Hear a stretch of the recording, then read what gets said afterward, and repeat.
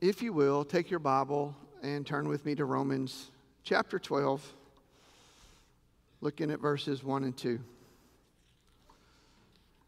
When you find it, just kind of hold on to it, because the day will start a little different, and there's a chance you're not going to like it. Just do it anyway. It's okay. When you find Romans 12, 1 and 2, would you stand with me? And then I'm just going to ask if you would just walk down to the altar.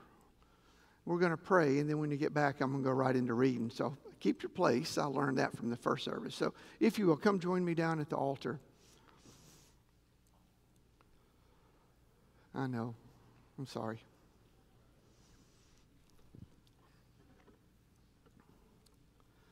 As we pray today, I'm going to ask you to pray for you. Pray that you'll hear from God, that the power of His Word and the power of His Holy Spirit will bring change in your life, and that you'll have courage to do what God's Word says we should do. Thank you all for coming. Father God, I thank you that you love us enough to send your Son, for His obedience to live down here among us a perfect life, and to die as a perfect sacrifice.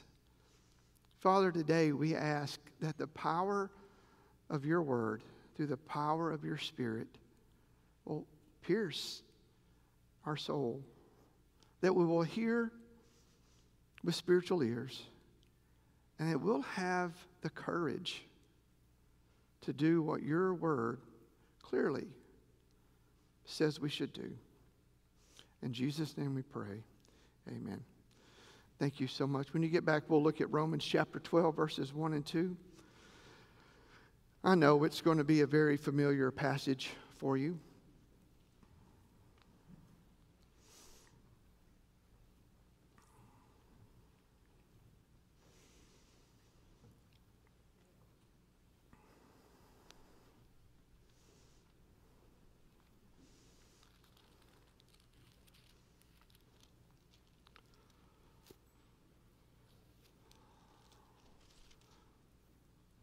Look into God's Word, we read, "Therefore, I urge you, brothers and sisters, in view of God's mercy, to offer your bodies as a living sacrifice, holy and pleasing to God.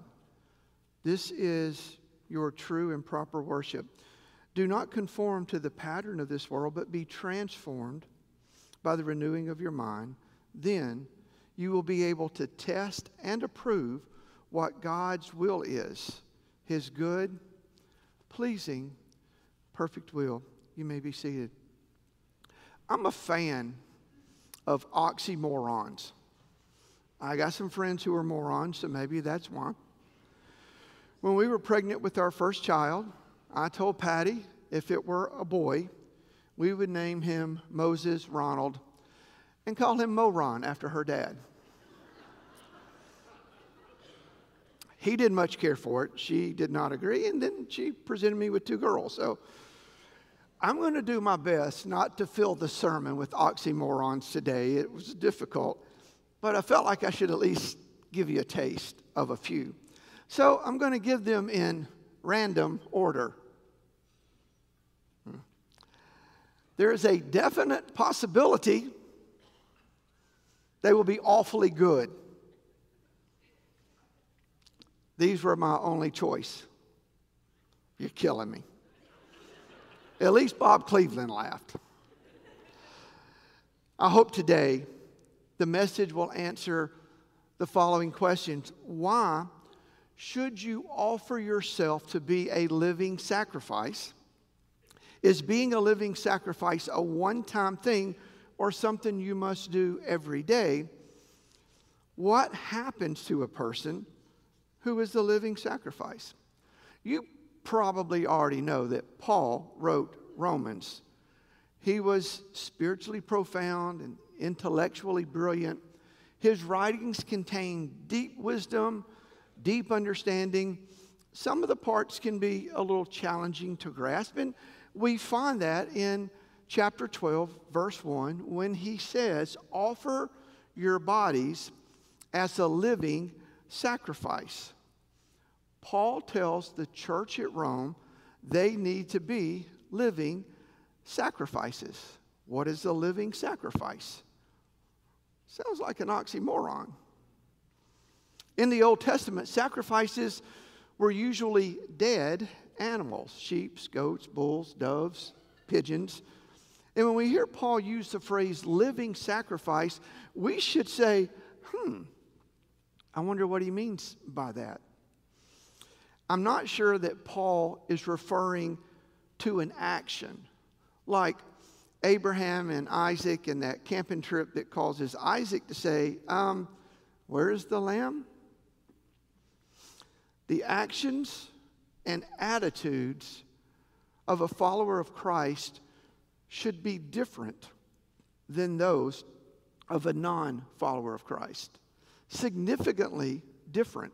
If you're a follower of Christ, this message is for you.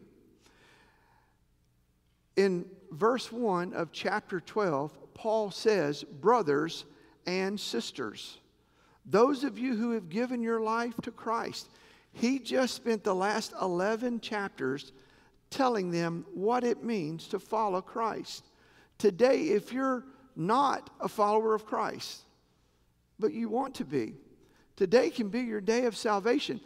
If you want to, just start reading Hebrews 1 and read through 11. When we get done, you'll be ready. Here's a little history, some context on Romans. As we look at Romans 12, therefore, I urge you, brothers and sisters, in view of God's mercy, offer your bodies as a living sacrifice, holy and pleasing to God. This is your true and proper worship. There are 7 things in there that we need to take apart and study. Therefore, I urge you, brothers and sisters, in view of God's mercy, offer your bodies living sacrifice, holy and pleasing, true and proper worship. When we get to verse 2, do not conform to the pattern of this world, but be transformed by the renewing of your mind. Then you will be able to test and approve what God's will is, his good, pleasing, and perfect will. There's 3 more. Don't be conformed to this world. Be transformed by the renewing of your mind. Know the good, pleasing, and perfect will of God. If we spent just 3 minutes on each of those, that's 30 minutes right there. I'm going to try to be brief. Verse 1 starts with therefore. So you know, when you see one of those, you're going to go and find out what it's. Yeah, therefore. Good for you. Paul is giving a history lesson. It's a history of redemption. We know that the book of Romans was written somewhere between 56 and 58 AD. Paul's purpose is to proclaim the glory of the Lord Jesus Christ. We find strong doctrine. We find encouragement for those believers at the Church of Rome and for us. Remember, Paul was a Roman citizen. He had a special passion for those believers in Rome, even though at this point, Paul had not been to the church at Rome. So this letter not only was that, it was a letter of introduction. In determining our therefore, we should check out some of Paul's previous statements. I'm going to fly through some scripture. You might just want to write down where in Romans so you can go back and read it. But in Romans 1:16, Paul says, I am not ashamed of the gospel because it's the power of God for the salvation of everyone who believes. First for the Jew, then for the Gentile. In Romans 3:9 through 11, Paul says, what shall we conclude then? Are we any better? Not at all. We have already made the charge that Jews and Gentiles alike are under sin, as it is written. There is no one righteous, not even one. There is no one who understands, no one who seeks God.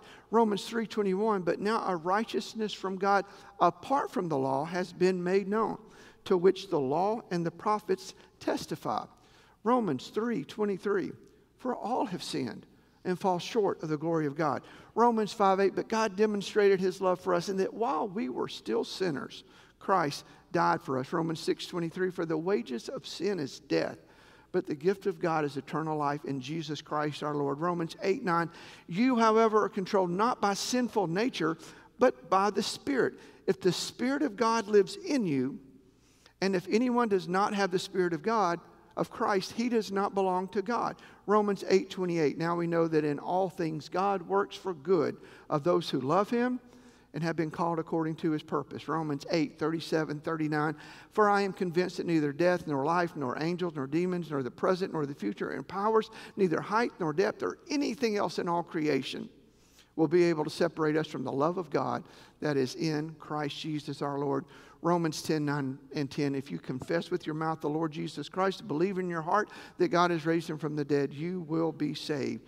For it is with the heart that you believe and are justified. It's with your mouth that you confess and you are saved. The main theme of the first 11 chapters is righteousness. Well, righteousness and forgiveness. Oh, and reconciliation. Justification is mentioned like 15 times. And there is security and eternal life. Then there's freedom from fear, worry, and dread, completely liberated from the guilt of the past, live a new life because I've been raised from the dead. So resurrection, I should probably mention adoption, and the promise that both the Holy Spirit and the Son intercede for us. So all of these, and I may have missed a couple, all of these are the mercies of God. Hold on to them. Put them in your pocket. We're going to pull them back out in just a second. When we get to 12:1 in the Greek, the first word we see is un. It means therefore. It's a pivotal point in the book of Romans. With this pivotal word, Paul turns his attention from doctoring to calling for a response. Today at the end of the service, we will give an invitation. It's a time for you to tell God, okay, I was listening. I heard you say whatever you heard God say, and I will be different. I'll need your help. It's a response that calls us to action. When we hear this, we must do something. Paul writes, therefore. And now we know what it's there for.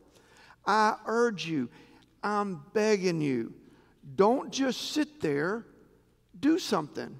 Are you smelling what I'm selling? For the love of all that's good and pure and holy, brothers and sisters, fellow believers, Christians. He's not calling out the unsaved. Probably because I don't see how you can make it through the first 11 chapters and not be saved. Listen, hear me, do this. Because of the mercies of God. That's the list I just gave you. You just put them in your pocket. You can pull them out and look at them. He's telling us, I'm telling you, the mercies of God from the first 11 chapters are the reason that we present ourselves as a living sacrifice. There shouldn't be any way you can truly experience the mercies of God and not want to be a living sacrifice. Every time we're reminded of those mercies of God, we should be driven to worship. Just as baptism is an outward symbol for an inward change, being a living sacrifice is a picture of our personal commitment. We make each moment of every day. We have to continually be a living sacrifice. We present our bodies a living sacrifice. We climb on the altar and say, I'm here. I'm here to stay. Paul is saying, now that I've got your attention, I am encouraging you through the mercies of God, respond to what the Lord has done for you. When you have been changed, you should change. You should be controlled by the Spirit. I just read Romans 8:9. And if anyone does not have the Spirit of Christ, he does not belong to Christ. There are no exceptions to this. Paul is saying, respond to what the Lord has done for you. What is this response? To present your body a living sacrifice. He makes this statement in comparison to the Old Testament, the practice of offering dead sacrifices to God. In contrast to that practice, the believer's response is to present his body, not a dead sacrifice, but a living one. A dead sacrifice has to be placed on the altar, and then it can't move. A living sacrifice chooses to go to the altar and to remain there. The living sacrifice is to be holy, to be set apart for the Lord's use, and well-pleasing, doing those things with your body that are pleasing to Him. All of these things are accomplished by the decisions that a believer makes. When we recognize what God has done through Jesus Christ, our only response is to give ourselves completely to Him. Completely.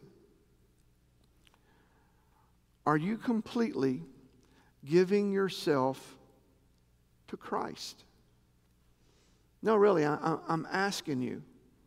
Are you completely giving yourself to Christ? Are you a bona fide living sacrifice? Is your life full of holiness? Is your life pleasing to God? Anybody ever done the hokey pokey? We do a version of that every year at Kids Camp. You know how it goes. You take body parts, you stick in your right arm, right leg, left leg, head, backside. You put it in, you shake it all about. Do the hokey pokey, turn yourself around. That's what it's all about. There's a closing verse. We do it every year. And it says this. You put your whole self in. I can say, I'm pretty sure Paul never did the hokey pokey. But there's a chance that the members of the Church of Rome had. Not the song, but they just wanted to put in their right hand or their left hand. Maybe give to the church, buy some candy for the fall festival, get an OCC box. Maybe they put in their right leg or their left leg, go to Selma for a day, go to the upcoming project in Birmingham. For too long, as the church, we've accepted partial sacrifice. It's time that we change the standard and only accept putting your whole self in and nothing less. It's not, this is from God right there in the scripture. Let me be clear. I'm not talking about works-based salvation. I'm not talking about doing something so God will love you more or doing something so you can go to heaven. Paul completely obliterates that idea, both in Galatians and Ephesians. When you're making your living sacrifice, you're simply just living how He tells you to live. This doesn't mean that we earn God's love or we earn His favor, because we receive His love as the result of salvation. Romans 1 through 11 lays that out. My girls are grown. When they were small, they would make things for me at school. I have a couple of bowls. I displayed one. This was from Mallory, CW3. I have some from Megan also, but this one was on my desk. I don't know if you can tell. It says Dad right there. Doesn't say Mom on the other side, just Dad. You might not have recognized this as a bowl. You probably also didn't recognize its value to me. I value this because it was made with love, a desire to give me a gift that she had made with her own hands. In my first 2 churches, we had ceramic classes throughout the week, and they would finish, and I would load the kiln and fire the kiln and take things out of the kiln. And I made some pretty cool bowls myself. I didn't really need my girls to make a bowl for me, but I'm glad they did. God doesn't need us to be a living sacrifice. He's the creator, the sustainer of everything. And while He doesn't need us to be sacrifices, He wants us on our own to say, here I am. Not just out of obedience, but because we love Him and we appreciate all He has done for us, those mercies of God. This is how living our lives as sacrifices affect our relationship with God. We live in service to God. We simply return love and respect to the one who has already given us everything.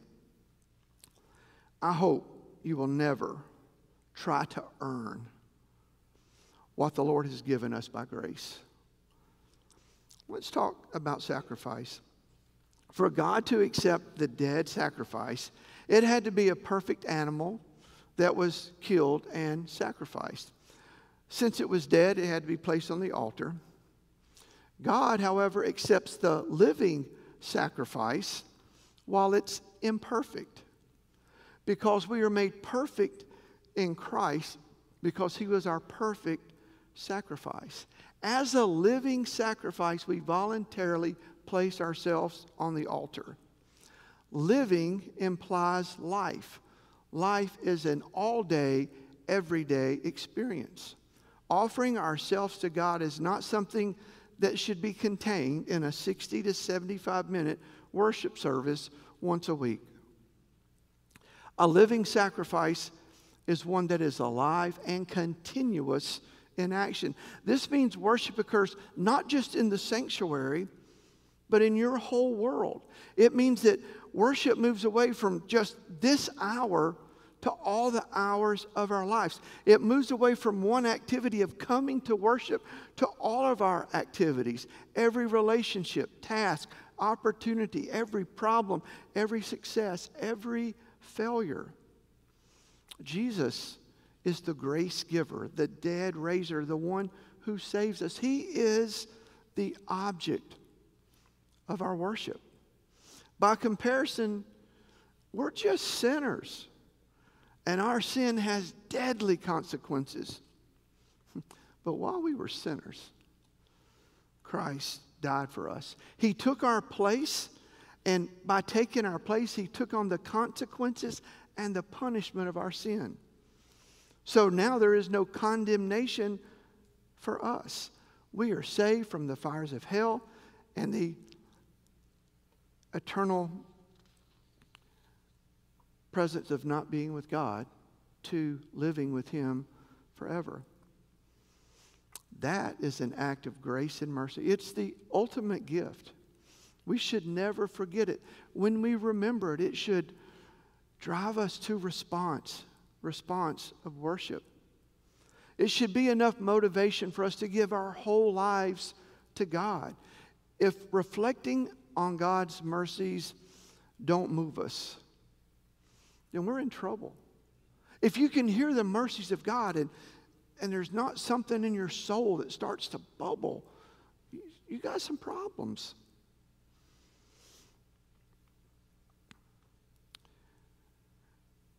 Where would we be without God's love and His forgiveness? Where would we be without God's presence in our lives? What kind of hope would we have without Him? Consider your family, your friends, your job, our church. Do we deserve any of those on our merit alone? No. We deserve death. We failed miserably. Jesus has always demanded all when following Him. He never made an exception, not once. The Apostle Paul gives theological framework for what it means to follow Christ completely and the significant changes that following Christ completely makes in a person's life. After telling his readers to make themselves living sacrifices, Paul goes on to fully reveal what it means to live as a living sacrifice. We find it in verse 2. In verse 2, we see three elements to becoming a living sacrifice. One, not conformed to the ideals of the world. Number two, transformed by an inward renewal that works itself outward. Number three, being able to discern the will of God. First, we see that a living sacrifice is not conformed to what the world looks like. This means that a believer who desires to be a living sacrifice to God rejects whatever he or she sees in the world that does not line up with Scripture. It means you got to know Scripture. And you got to look at that and say, but that's not how a believer does whatever. In the first chapter of Romans, Paul describes how humanity turned away from God and refused to acknowledge Him as Lord. So God gave them over to their foolish ways of thinking. From there, people became more and more depraved, running further and further away from God's ways.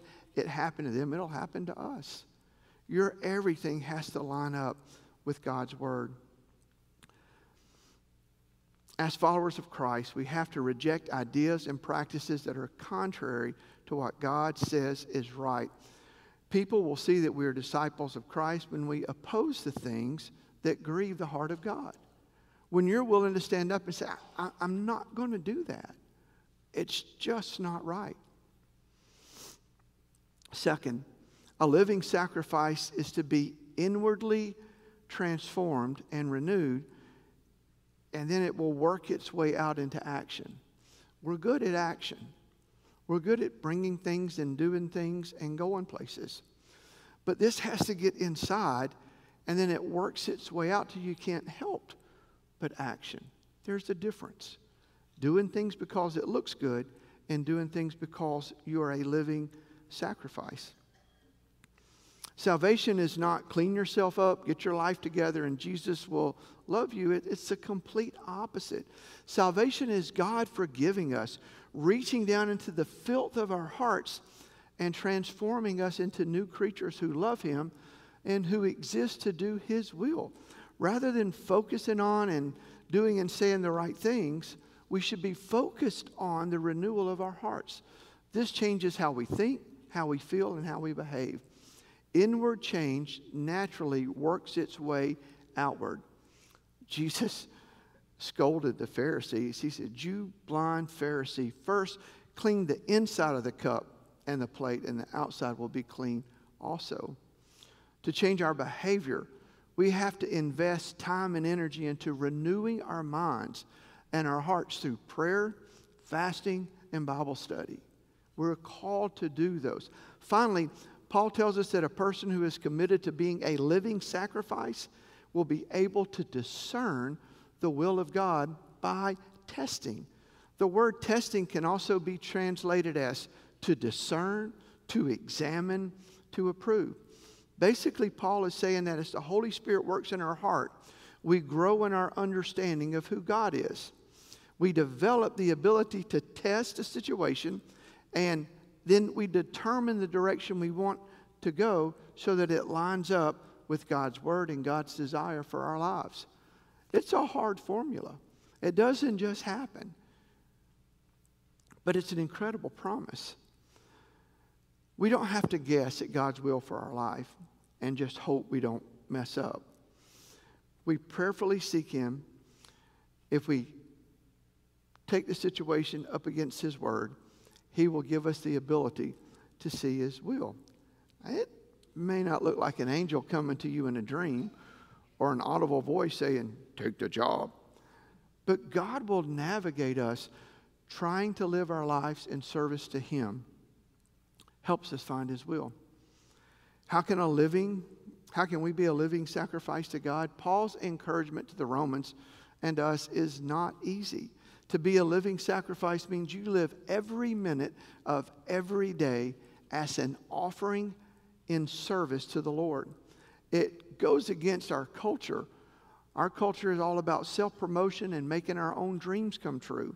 It means laying down our own ambitions and dreams and gifts and fears and saying to God, do with me whatever you want me to do. I am your servant. That's how Paul starts out, Romans. He introduces himself as, I'm God's servant. We must devote ourselves to having our minds renewed and learn how to discern the will of God for our life. The best way to know that process is just to look back at the life of Jesus. Jesus not only saves us from our sins, he brings us into the presence of the Father, but he lived a perfect life for us to copy. Jesus demonstrated what it means to be a living sacrifice. Matthew and Philippians, we see that Jesus was God in flesh, but he humbled himself and lived to serve others. He called out sin. He rejected the ideals of the culture around him. His mind was in complete harmony with the Father. He knew the will of God, and he always acted on it. Jesus gave us a perfect example of always being ready to follow what the Father says to do. We're going to mess up. But Jesus is still right there to give us grace and to remind us, okay, new day, right back on that altar. The more we love Jesus, the more we will desire to be like him. When Paul says, do not be conformed, he means quit letting the world shape you. The world will shape you. The world will teach you everything you need to know to be successful, as long as they get to define success. Paul said we need to quit allowing the world in which we live to dictate how we will think and how we will act. Instead, the believer is to be continually being transformed by the renewing of his mind.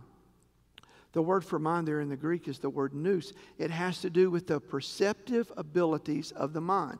When God created your brain, your mind, he gave you the ability to perceive. When he says to prove, that word means to test, examine, prove, to scrutinize, to see if something's genuine or not. It's like with metals, and you're seeing if gold is truly gold. You're spending the time to do the work, recognizing if something is genuine, examining something, approving it, deeming it worthy. The believer is to test all things and conclude what God's will is in each situation of his life. These verses paint a picture of a Christian growth process and show how each believer should serve the Lord. You don't get to say today, I'll do that when I'm older. If you got saved this morning, if you got saved 50 years ago, the call is for you to be a living sacrifice. And in the best way you can today to do God's will. And when you start doing that early in your Christian life, it shows because you grow, you're different. God gives us the Holy Spirit to help us seek things out, perceive what is God's will in each situation. All of this happens because we have a personal, intimate love relationship with the Father.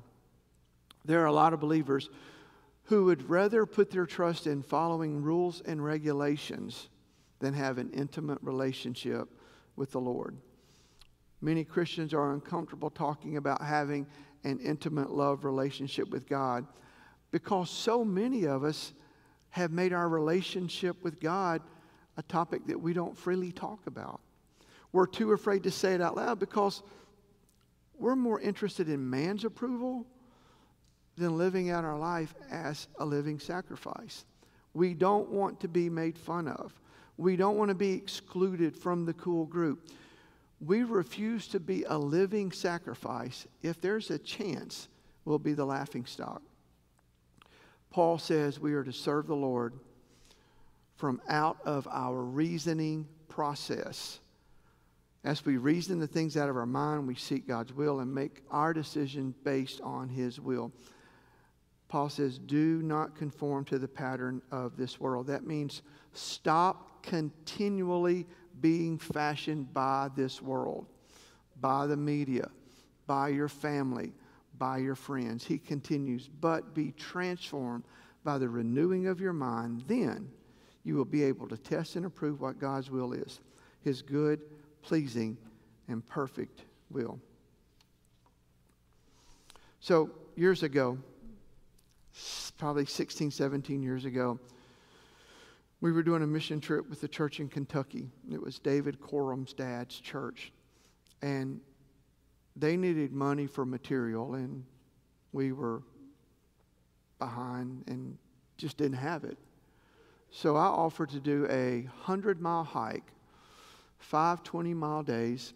We would take pledges. We took pledges from churches, and we got enough to buy all the materials of that job. So I had hiked 4 days, 80 miles. At the end of the 4th day, I was at a road, picked up the phone, got a signal, called, talked to Patty. Patty said, Megan wants to talk to you. Before I left, I knew that Tyler Ray's mom was sick and was probably going to pass while I was gone. And I explained to him, I'm not going to be able to make the funeral because I'm doing this mission effort. And he said, okay. Megan gets on the phone and said, Dad, Tyler's mom passed, and he really wants you to come to the funeral. I said, oh, I got 20 miles to hike tomorrow. What time's the funeral? It's at 3. Well, don't hike 20 miles that quick. So I said, let me talk to Mom. Patty got on the phone. I said, I feel like I need to be at that funeral. I'm going to keep hiking today until it's just too dark to see. I had Cheehaw left. Cheehaw's the highest point in the state. I started at Duggar Mountain, the highest point on the trail. Brother Mike gave a $100 donation for the Cheehaw. He said, I want to pay for the highest point in the state when you do it. So that night I went ahead and I climbed Cheehaw, past Blue Mountain Shelter, down Cheehaw, went as far as I could go, and finally stopped. I didn't have any water. At the time of year, there wasn't water anywhere. I got to the Cheehaw store. They were already closed. So I had no water. I had enough to fix dinner, and I had enough for a little sip the next morning. So I finally got enough signal to call Patty and said, well, I've got like 12 miles to do tomorrow, so can you pick me up at 12? So I got up the next day to hike to meet her at 12, and I have water. And I'm on the section from Cheehaw to Adams Gap is rock garden. There's a stairway to heaven. Hikers call it stairway to something else if you're going down. But it's a rough section. And there was one section that rocks were everywhere. And I didn't think physically I could take another step. I was absolutely sure I was supposed to do this trip. And I also felt like I needed to be there for Tyler. So I remember walking up and seeing this huge rock and just walking up and just falling down face first on the altar. And I said, I don't have anything else. You're going to have to do something or I'm just done. I don't know how long I was there. I prayed for a while, got up, started walking. I hadn't walked but a couple of 100 feet, and there was a shade, which was amazing, and in the shade was a rock, and on the rock was some water. So I went over, I got my filter, I began to filter the water off this rock, thinking, well, at least I'll get a sip. I filled up a bottle and drank it, the whole thing right then. Filled up 2 more bottles and started hiking. I went back to that spot. Every time I hike that section, I go trying to find that rock with the water. It's not there. I'm absolutely certain that it was just the Father providing for one of his children who was willing to go to the altar and say, I can't do this. I'm doing my best to be obedient. You're going to have to help. And he did. So we have an altar. And we started this. I saw just about all of you walk to it. So I know you know the way. We've looked at the mercies of God. You've heard them. You've been reminded of all that God has done for you. It's today the day you say, okay, I start today living sacrifice. You either do or you don't. I'm not your judge. I won't judge you. Promise. Come or don't come. But like Paul, I urge you, brothers and sisters, present your body a living sacrifice. So if you've been reading chapters 1 through 11, today could be your day of salvation. I don't know how far you got, but you don't have to go very far before you realize that you're a sinner and God will forgive you. You can come during the invitation. We'll pray, and today can be your day of salvation. We started this by asking the Father to tell you what you need to do. I ask that you stand with me as we pray. If you need to come this way, come this way. Take care of business wherever, but don't hear the word of God and walk away. Father God, I thank you for today. Father, I know that this is one of those passages where we rejoice in those first 11 chapters. It's so awesome that you love us that much. Father, when we get to that word, therefore, and you tell us to be a living sacrifice, it's hard. Father, today, help us to say that October 2nd, 2022, I became a living sacrifice. And help us to be that living sacrifice every moment of every day until you call us home. In Jesus' name we pray, amen.